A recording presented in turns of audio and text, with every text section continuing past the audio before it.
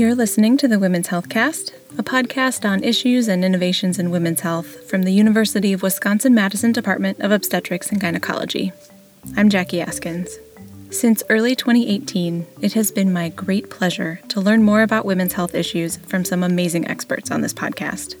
We just passed our 50-episode mark, and to celebrate, we will spend this episode looking back at moments from some of your favorite interviews.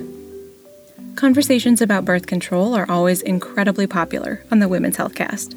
Our first interview about contraception with Dr. Eliza Bennett aired in 2 parts in June and July 2018. She explained how different types of birth control work and dispelled some contraceptive myths. Here's a clip from All About Birth Control, Part 1. I think for a long time, the belief has been that you need to have a menstrual cycle to be healthy. But actually, when we look back at the history of contraception, in the 1950s, when contraception was being developed by Goody Pincus and John Rock, who were the 2 initial developers of it, they felt like if they could mimic a natural cycle, especially John Rock felt like that mimicking a natural cycle was really important for women's acceptance, because he felt like women that stopped having menstrual cycles felt uncomfortable and felt like something was going on in their body that was unnatural or unhealthy. And so when the birth control pill was designed, it was designed with that in mind. So it's that historical reference that has resulted in the pill formulations that we have today that maintain that menstrual cycle. Even though it's a false cycle, it's only induced because of the withdrawal of progesterone. It isn't because of the natural cycle of hormones that occurs when people are not using contraception. We also had a great birth control conversation with Dr. Jenny Higgins, professor of gender and women's studies at UW-Madison. She studies how side effects, especially side effects that affect our sex lives, influence how people choose birth control methods. In Mind the Pleasure Gap, which aired in December 2018, we talked about why she thinks birth control research that doesn't consider pleasure and sexuality is bad science, and her hopes for a cultural shift in considering the sexual side effects of birth control methods. I do think there are changes needed at a larger structural and cultural level, and then there are potentially things that individuals can do, right? I think sometimes in public health and medicine, we rely too much on the patient or the provider to change the system, right? When really what we're talking about is a larger cultural shift, right? So if I could wave my magic wand, we as a culture would come to think of contraceptives as not just a medical good, but also a good that people use often in sexual contexts. And so we need to be thinking about, does this work for this person or this person's partner and other things in a sexual way, in a relationship way. At an individual level, I think, what I teach a very, very large gender and health course. It's an intro level course in the Gender and Women's Studies department here. And what I tell the students is, if you remember one thing, it's just you deserve to find a method that works for you. And how you define that is up to you. For some people, having a reduction in menstrual bleeding might be the most important thing. For some people, that's less important, but having no synthetic hormones may be the most important thing. But in all of it, you deserve to have a method that isn't going to detract from your sex life or your partner's sex life. And so if that comes up for you, that's okay and normal, and you can talk to people or you can look into resources about finding another method that's going to work better. And so just planting that seed that, maybe you'll have absolutely no sexual impact due to your method, but if you have a negative one, you deserve to find another method that's going to work for you, because that's going to be better for everybody, right? It's you're going to be more satisfied with your method and with your sex life. Your partner's going to be more satisfied. You'll be better able to prevent the pregnancies you want to prevent. So this isn't about sexual entitlement. This is about thinking about how sexuality can just promote, more general health and well-being across the board. Many of our episodes look at different aspects of pregnancy. Looking back through our episode list, you can test your knowledge of some pregnancy facts and fiction with Dr. Kristen Sharp, get detailed explanations on C-section and recovery from Dr. Ryan McDonald, or learn about how diabetes and pregnancy interact with Dr. Kara Hoppe. One of my favorite pregnancy-related interviews, though, is with maternal fetal medicine specialist Dr. Jackie Adams. In August 2019, she and I talked about opioid use during pregnancy. As we know, opioid use is increasingly widespread in the U.S. My favorite moment of her incredibly informative interview came at the end, when she explained how doctors can help reduce the stigma of using opioids and make sure more people get great care during their pregnancies. You mentioned stigma, and I feel like that could be very common and could even be something that would maybe make a mom feel less inclined to disclose to some really important information to her OBGYN provider, which feels totally understandable. What do you think providers can do a better job of to kind of set this patient population at ease and make sure that they're comfortable disclosing all the relevant information to make sure they're getting the best possible pregnancy care? I think it really starts at the very beginning. One thing that we can all do better for is screening. This is actually a really hot topic right now, is how do we screen for opioid use disorder? Because this is kind of an in-between patient population. The things that we do for adolescents maybe aren't relevant for a woman in her 30s, but the things that we do for an adult man for screening maybe aren't exactly the same. You know, it's really easy for women to kind of fly under the radar, I think, because they may not have health insurance until they become pregnant, and so they aren't even getting screened. I think really the biggest thing we can do is implement universal screening strategies, and that's something that we're trying to work on. There is research being done about what the best screening program is. And then, you know, I think just treating every patient that walks in the door the same is the number one thing that we can do to reduce stigma. And I think things like the Fresh Beginnings class really help, because when you hear, you know, someone fabulous like Dr. Getz with pediatrics tell you, your baby's going to go through this. It's going to be fine. We're going to get through it together. And in 5 years, your baby will do just great. I think hearing that and, you know, hearing us say your nurse is your best friend. They can stop your family from coming in if you need time, or, you know, respect your privacy and maintain your privacy. And I even have the residents stop by sometimes and just say hi, because I'm like, you might see this person in triage, and, you know, we just want you to know that we're all on the same team. I think all of those things help.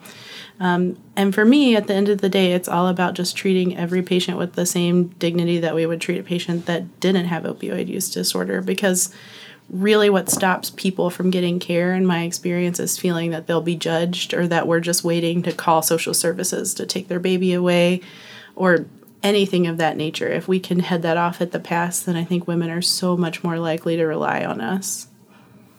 This podcast also has a lot to offer in terms of common women's health conditions like polycystic ovarian syndrome, endometriosis, or gynecologic cancer. In September 2018, Dr. Laura Cooney joined us to talk about polycystic ovary syndrome. She shared the changing diagnostic criteria and how she helps people manage their PCOS through both lifestyle and medical treatments. Are there other medical treatments available for people with PCOS? Yeah, so the first line treatment is really lifestyle changes. So thinking about physical activity, thinking about nutrition. There have been good studies looking at even losing 5% of weight can improve and normalize someone's periods. So the first things that I focus on with women with PCOS is sort of getting them set up with a nutritionist, helping them set goals for, you know, what their activity will be, even changing little things like decreasing the amount of soda or sugary drinks that someone drinks. So working on that kind of stuff is really first line.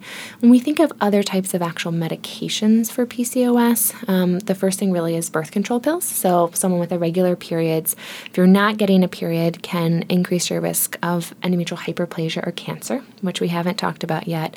But putting someone in birth control pill to regulate those periods can decrease that risk. It also helps significantly with the hair growth. So that's one of the first line treatments for someone with unwanted hair, is to put them on birth control pills. there are sort of multitude of second-line treatments for the hair growth. So a lot of women will be on a medication called spironolactone. There's topical treatments. There's laser hair removal. So if someone starts to get, they don't respond to the initial treatments, I frequently work with a dermatologist. And so you can see the underlying theme here is that there's so many different providers that can work with women with PCOS. And once you start to think about the prediabetes, that's where medications like metformin come in. A lot of different women with PCOS might be using metformin. It used to be used more commonly in the fertility side of things until we got better medications like Clomid or Letrozole, and so I use it a lot less commonly in women trying to get pregnant. Endometriosis is another very common gynecologic condition, affecting around 1 in 10 women with symptoms like pelvic pain, irregular bleeding, pain with sex, and more. Dr. Kara King is a minimally invasive gynecologic surgeon, now at the Cleveland Clinic, and she talked about endometriosis treatment in March 2019. I learned a lot from this conversation, but most staggering for me was the length of time it takes on average for someone with endometriosis to get it diagnosed. How long on average does it take from the patient presenting the first time with a complaint of pelvic pain or irregular bleeding to eventually arriving at an endometriosis official diagnosis? Now, this answer can be quite embarrassing, to be honest. Studies have looked at this, and appallingly, the average time from patient presentation to diagnosis is about 7 to 10 years. What? It's astounding. I absolutely agree. And I think one of the reasons why it takes so many patients that long to confirm a diagnosis is that these symptoms can overlap with so many other generalized symptoms that many providers don't give these symptoms the priorities that they deserve or the attention that they deserve. I hear many times women tell me that their physician tells them, this is just what periods are. Welcome to being a woman. This is what you should be feeling. And that is just so far from the truth that I'm hoping that by educating patients and educating providers that we can definitely shorten this time between presentation and diagnosis. Cervical cancer is the third most common gynecologic cancer in the United States, with nearly 13,000 new cases diagnosed every year. In September 2019, gynecologic oncologist Dr. Summer Wallace talked about what causes cervical cancer and how it's detected and treated. In particular, Dr. Wallace emphasized how people can reduce their risk of cervical cancer and other human papillomavirus-related cancers in men and women by getting the HPV vaccine. What are some of the ways that people can prevent or reduce their risk of developing this kind of cancer? I'm so glad you asked that question. So there's two main ways. We've talked about one already, which is, to me, the secondary means of preventing cervical cancer, and that's screening. So going in, seeing your doctor regularly. We often advocate for seeing your gynecologist once a year for a pelvic exam. That doesn't always mean that you're getting a Pap test, but certainly seeing your gynecologist or your primary doctor on enough of a regular basis to get screened, either via a Pap test or an HPV test. Now, the primary prevention is vaccination. So HPV vaccination is now widely available, widely recommended by gynecologists. It is just recently expanded to include up to ages 45. So both men and women can get this vaccine. It's recommended for, I guess I should say boys and girls, because it's actually recommended at ages around 11 or 12. It's a series of vaccinations, but even just getting one of the shots has been shown to have some benefit. Of course, you're not getting the same benefit as getting the entire series, but and it's already been shown to reduce high-grade dysplasia rates. Our vaccination rates in this country aren't as high as in others, which is disappointing, but that's okay. We'll get there. For example, in Australia, where their vaccination rates are greater than 70%, they've really seen a dramatic reduction in their high-grade dysplasia rates and cervix cancer rates, for that matter. And I anticipate that's how things would go here, as they already are with even lower rates of vaccination. So it's a safe vaccine. There's nothing else like it to prevent cancer. multiple types of cancer and multiple different strains of the human papillomavirus. We've had other opportunities to share health tips that are applicable across gender or age. Dr. Ahmed Al-Niami is a surgeon in the UW OBGYN Division of Gynecologic Oncology, and while he usually operates on women with gynecologic cancers, he shared his 5 tips that anyone can use to recover faster from surgery in August 2018. Try to be as healthy as you can. Obviously, we all try to be as healthy on a daily basis, but especially if you are going for a surgery in the near future, in the coming few days or a week or two, ask your surgeon or your team or your healthcare team or your primary care physician for that matter, ask them, what are the things that I can do to help to make me, recover faster? If I have diabetes, what should I do? If I have high blood pressure, what should I do? If I have medical issues that might impede or delay my recovery, what can I do to have those managed under control? So to summarize, point 2 is actively manage your other medical problems and let the surgery deal with the surgery itself. Don't expect the surgeon or the surgery team to take care of all the medical issues that you have. They will, but it helps if you as a person kind of take in charge of all the medical issues that you already have. So before surgery, get ready, get all the medical issues under control. There's sometimes this perception that OBGYN care, women's health care, is only necessary up to a certain age. But on the Women's Healthcast, we've interviewed experts who address women's health concerns across the lifespan. In November 2018, I talked to Dr. Christine Heisler about pelvic floor disorders, including common issues like incontinence and pelvic organ prolapse. While pelvic floor disorders aren't usually life-threatening, Dr. Heisler stressed the importance of understanding how much they can affect women's lives when looking at treatment options.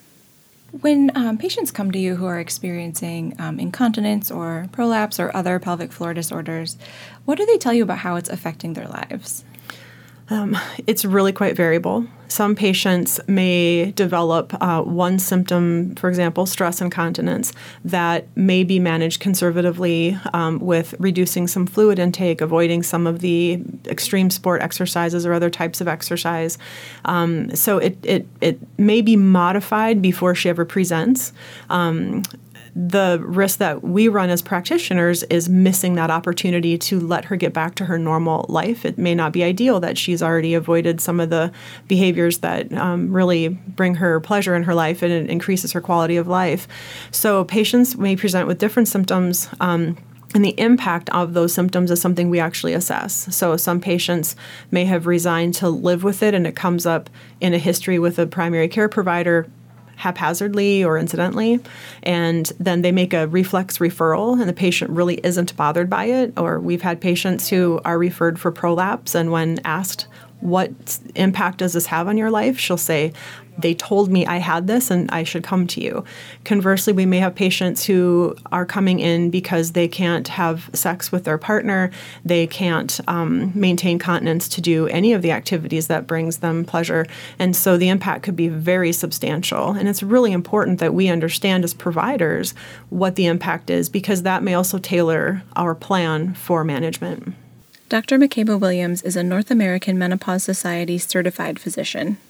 In November 2018, she joined the Women's Healthcast to clear up some misconceptions about menopause and explain why she encourages people to think of it as a time to reset their health. What do you wish more people knew about perimenopause symptoms? And I guess, do you have any advice for someone who's not sure whether her symptoms warrant talking to her doctor? So what do I wish women knew? I think that menopause has gotten a bad rap over the years. And what I wish women appreciated more is that menopause is a physiologic, normal event, much like puberty and the onset or beginning of a menstrual cycle, reproductive cycles it's normal. So we've normalized that for teenage girls. And I would like for women to know that what you're going through is normal. It's not the end of the road. It's not a time to despair. But because you are going to live so much of your life in menopause, that this is a time for you to be reflective, time to hit a reset button, and this is an opportunity for you to optimize your health. And I encourage women to have a conversation even before they approach their mid-40s. Have a conversation with their healthcare provider so that they can find out more information about what they can expect down the road and begin a conversation of prevention and what you might be able to do to help optimize your health. And lastly, I would say women need to know that you don't have to suffer with these symptoms. And there are many treatment options available, both hormonal and non-hormonal, to address what you are going through. The Women's Healthcast can also be a great look at the ways healthcare is changing and adapting to meet more people's needs. For example, in June 2019, Dr. Ruth Yamani joined us to talk about simple ways to make OBGYN care and healthcare in general more safe, comfortable, and welcoming for LGBT people. I feel like a lot of studies have shown that LGBT patients can experience some pretty significant discrimination in healthcare settings, which very understandably would make them less likely to seek care or less interested in seeking care. Correct, yeah. What needs to happen to make sure that every patient's experience with the healthcare system, from walking in the door all the way through their exams and procedures, is inclusive and comfortable and welcoming? Yeah, I think there's a lot that can be done, and I think part of it starts with addressing some of the homophobia and transphobia within the healthcare system, and that's going to come from education and holding people accountable. There are things that we can do in addition, making the OBGYN office not feel so, let's say, heteronormative, because someone who identifies in the LGBTQ community may come to an OBGYN visit, see a number of, pregnant women, and then feel uncomfortable, right? They see no reflection of themselves anywhere in that office. So there has to be a way to kind of express that they're welcome there, using proper pronouns. That's an easy but surprisingly difficult thing that people have that can make all the difference for someone trying to get care. That might be the starting point. They didn't call me by the right pronoun. I don't feel comfortable here, and making those mistakes immediately creates kind of a barrier, a wall, I think, between patients and their healthcare system. So again, there are a number of things that we can do, but I think the biggest part is education and holding ourselves to a certain standard. Technology will also change the way healthcare is delivered moving forward. In November 2019, Dr. Mary Landry talked about a telehealth birth control program she started for UW-Madison students. Instead of visiting a clinic, the new program made it possible for students to get birth control prescriptions with an online questionnaire and a quick phone call with a nurse. In this clip from Telehealth and the Future of Birth Control, she describes how new models like telehealth can address barriers to care. And I really think that is the direction in the future of how we are going to address barriers for some people by being more creative and inclusive with how we deliver care, rather than the traditional model of you have to come to us in order for us to provide you with care. So absolutely at base. And the college-age population is driving how we deliver care. Like I said, we don't give anything on paper. Our patients don't call to make appointments. It's all done online. So as much as I think I'm really good at in-person one-on-one interaction, if that's not important to her at this moment in time when she needs care, then I'm going to meet her where she needs to be met in order to reduce any barriers that she or they might have regarding reproductive care. So yeah, app-based, you bet. Thanks for listening along for our first 50 episodes. On the next Women's Health Cast, we'll be back to our normal. We'll share an interview with Dr. Amy Young, Vice Dean of Professional Practice at the University of Texas at Austin Dell Medical School and Chief Clinical Officer at UT Health Austin. We sat down in March after she gave a special lecture to the UW Department of OBGYN. The Women's Health Cast is a production of the UW-Madison Department of Obstetrics and Gynecology. This episode was produced and engineered by Rob Garza. You can find the Women's Health Cast on Apple Podcasts, Spotify, Google Play, or wherever you get your podcasts. And you can find us on Facebook, Twitter, and Instagram at WISC OBGYN. Let us know how we're doing, rate and review us in your podcast app, and let us know what women's health issues you'd like to learn about. Thanks for listening.